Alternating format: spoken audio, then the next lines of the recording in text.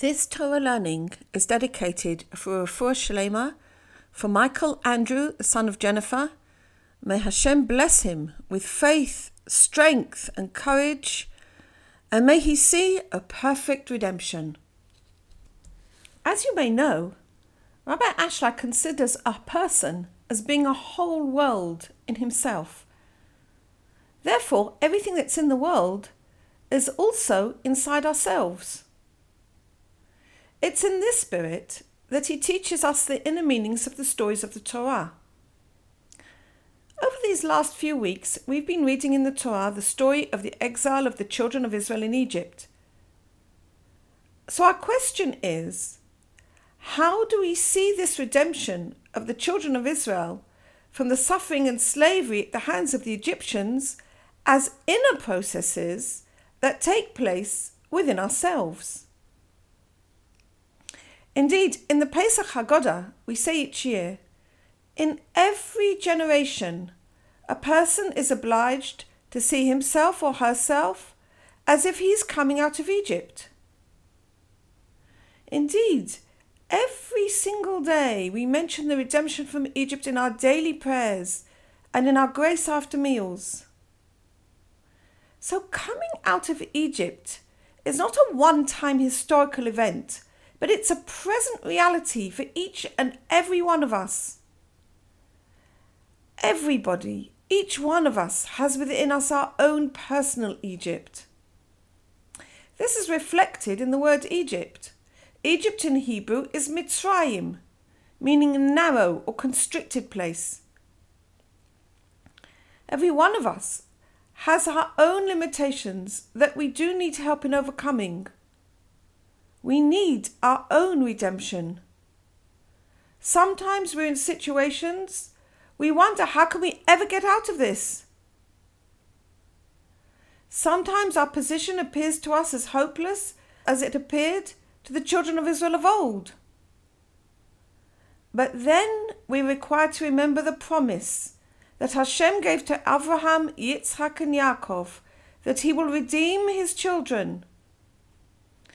And for this reason, we are commanded to remember the coming out of Egypt every day of our lives, to remind ourselves that God loves each one of us as much as he loved our forefathers of old, and will indeed redeem us as he redeemed them.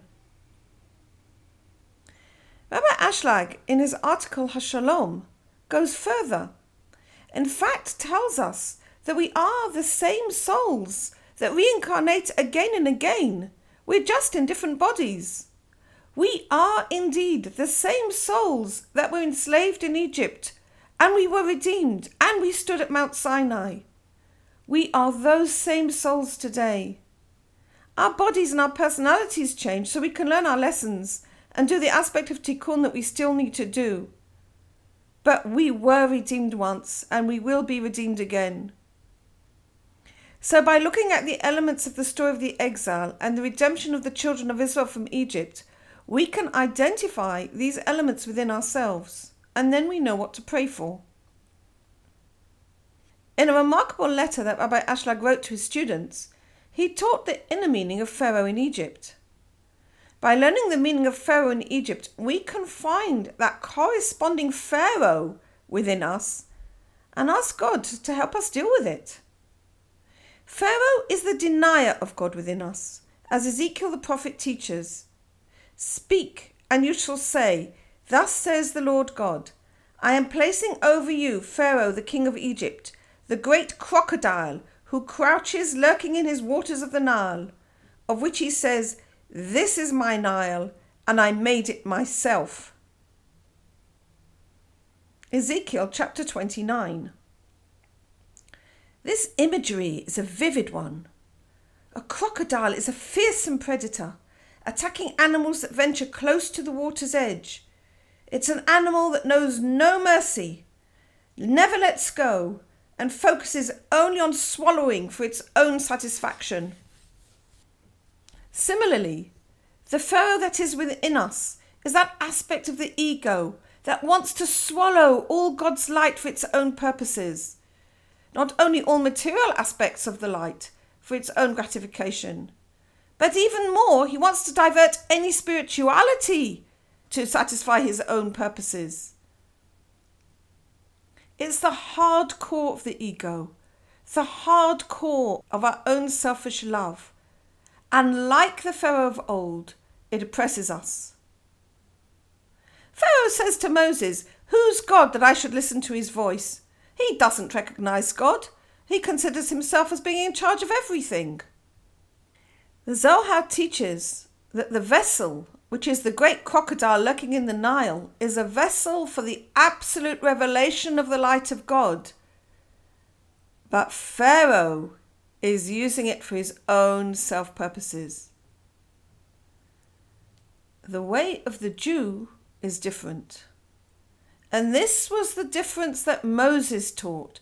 This was the redemption that Moses brought. The way of Moses is the way of faith, of giving unconditionally.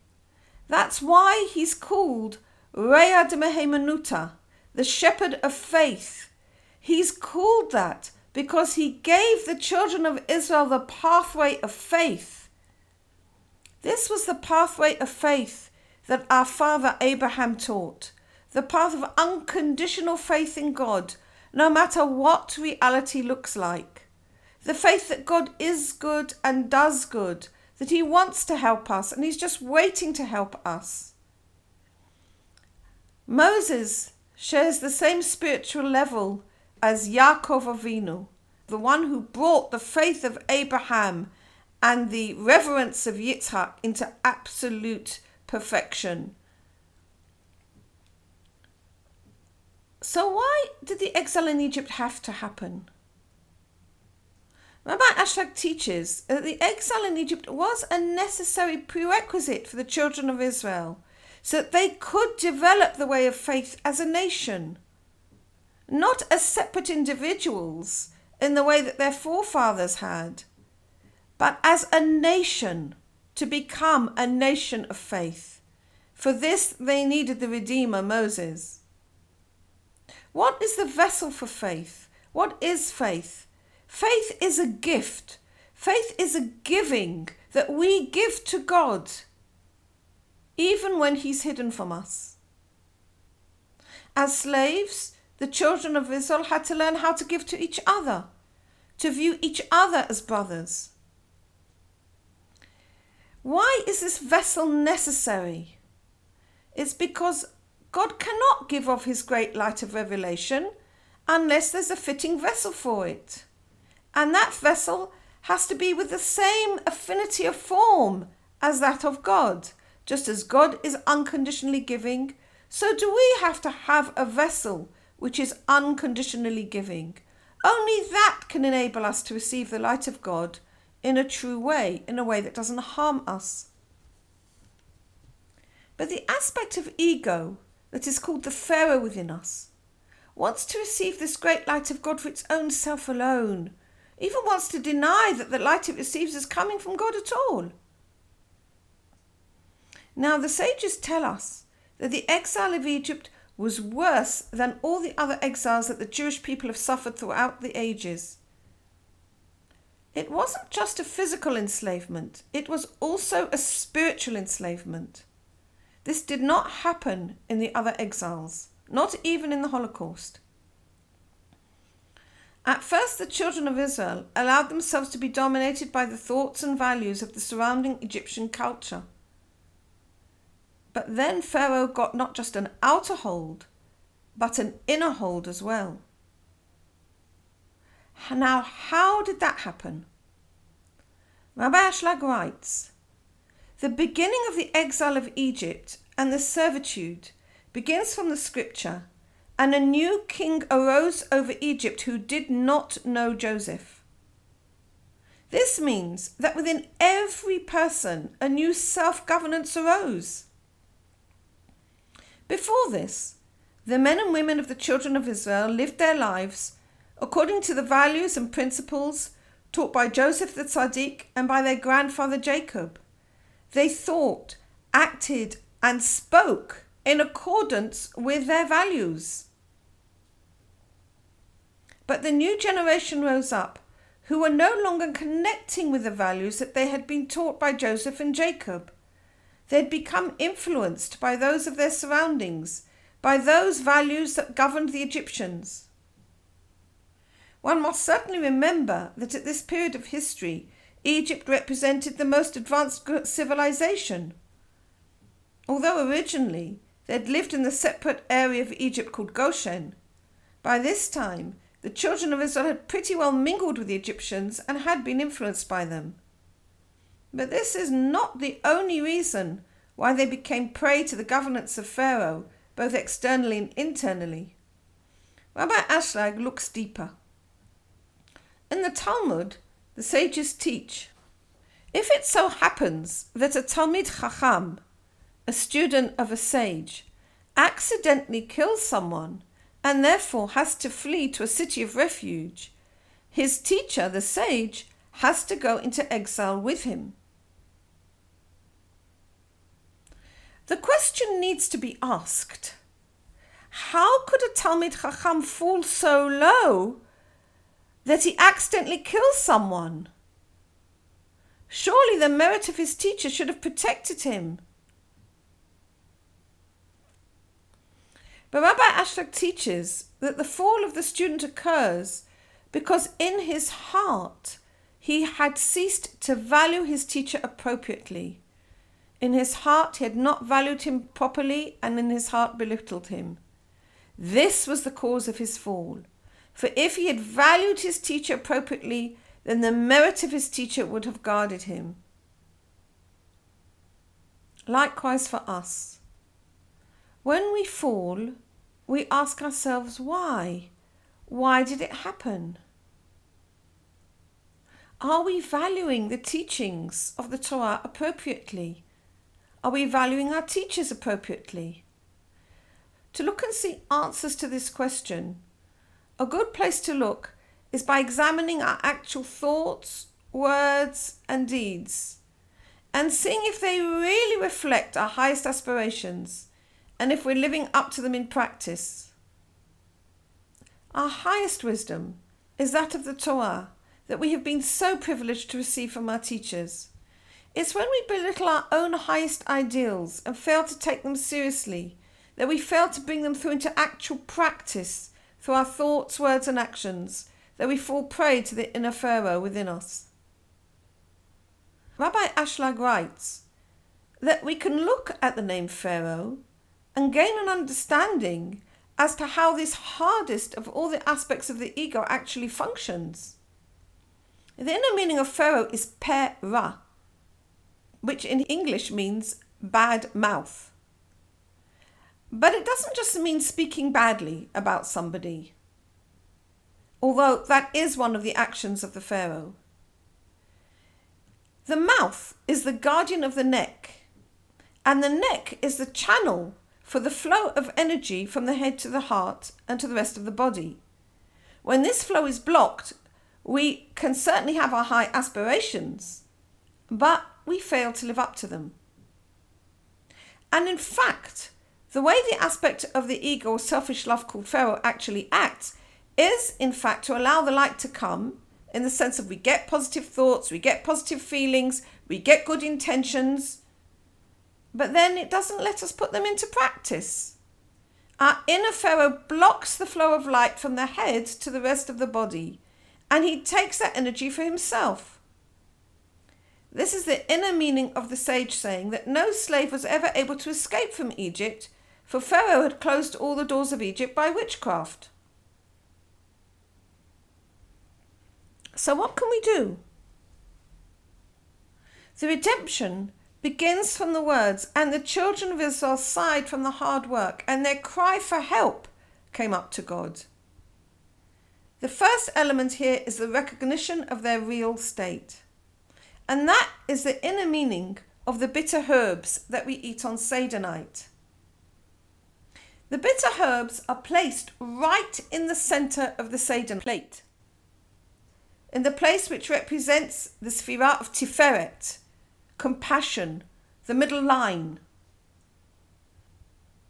Why is the Sphira of Tiferet, compassion, represented by bitter herbs?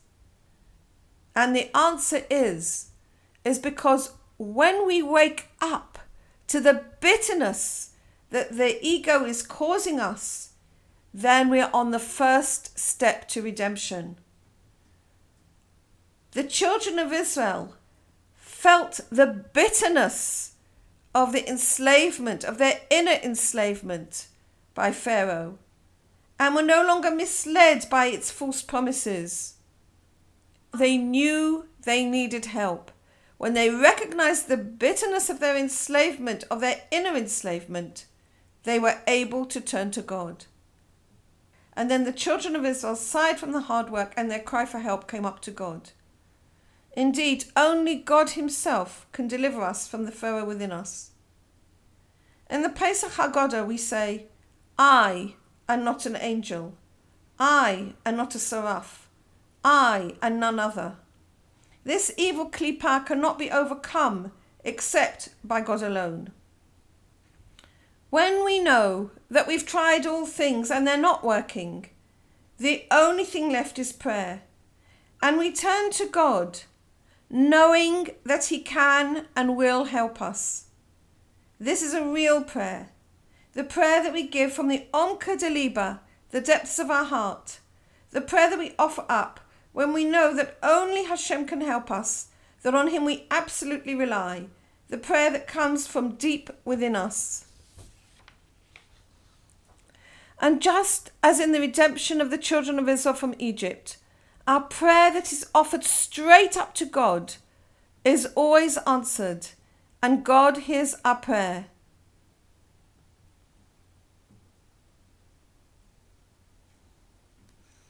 And the scripture says, and the children of Israel sighed from the hard work, and they cried out to God, and their cry for help went up to God from the work, and God heard their cry, and God remembered his covenant with Abraham, Isaac, and Jacob, and God saw the children of Israel, and God knew.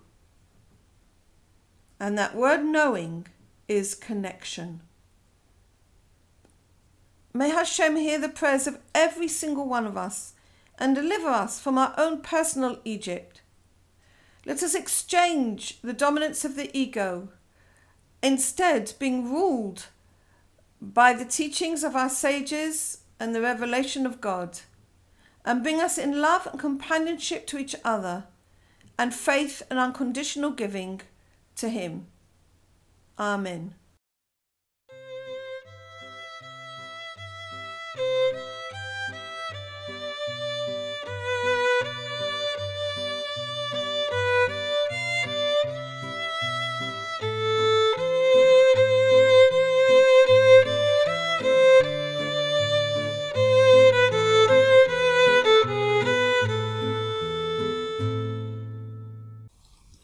This audio recording is brought to you from the Horus School, established by Yedida Cohen for the study of the Kabbalah as taught by Rabbi Yehuda Leib Ashlag. Studies with Yedida Cohen are available through the Nahora School online. Details at www.nahoraschool.com or www.nahorapress.com.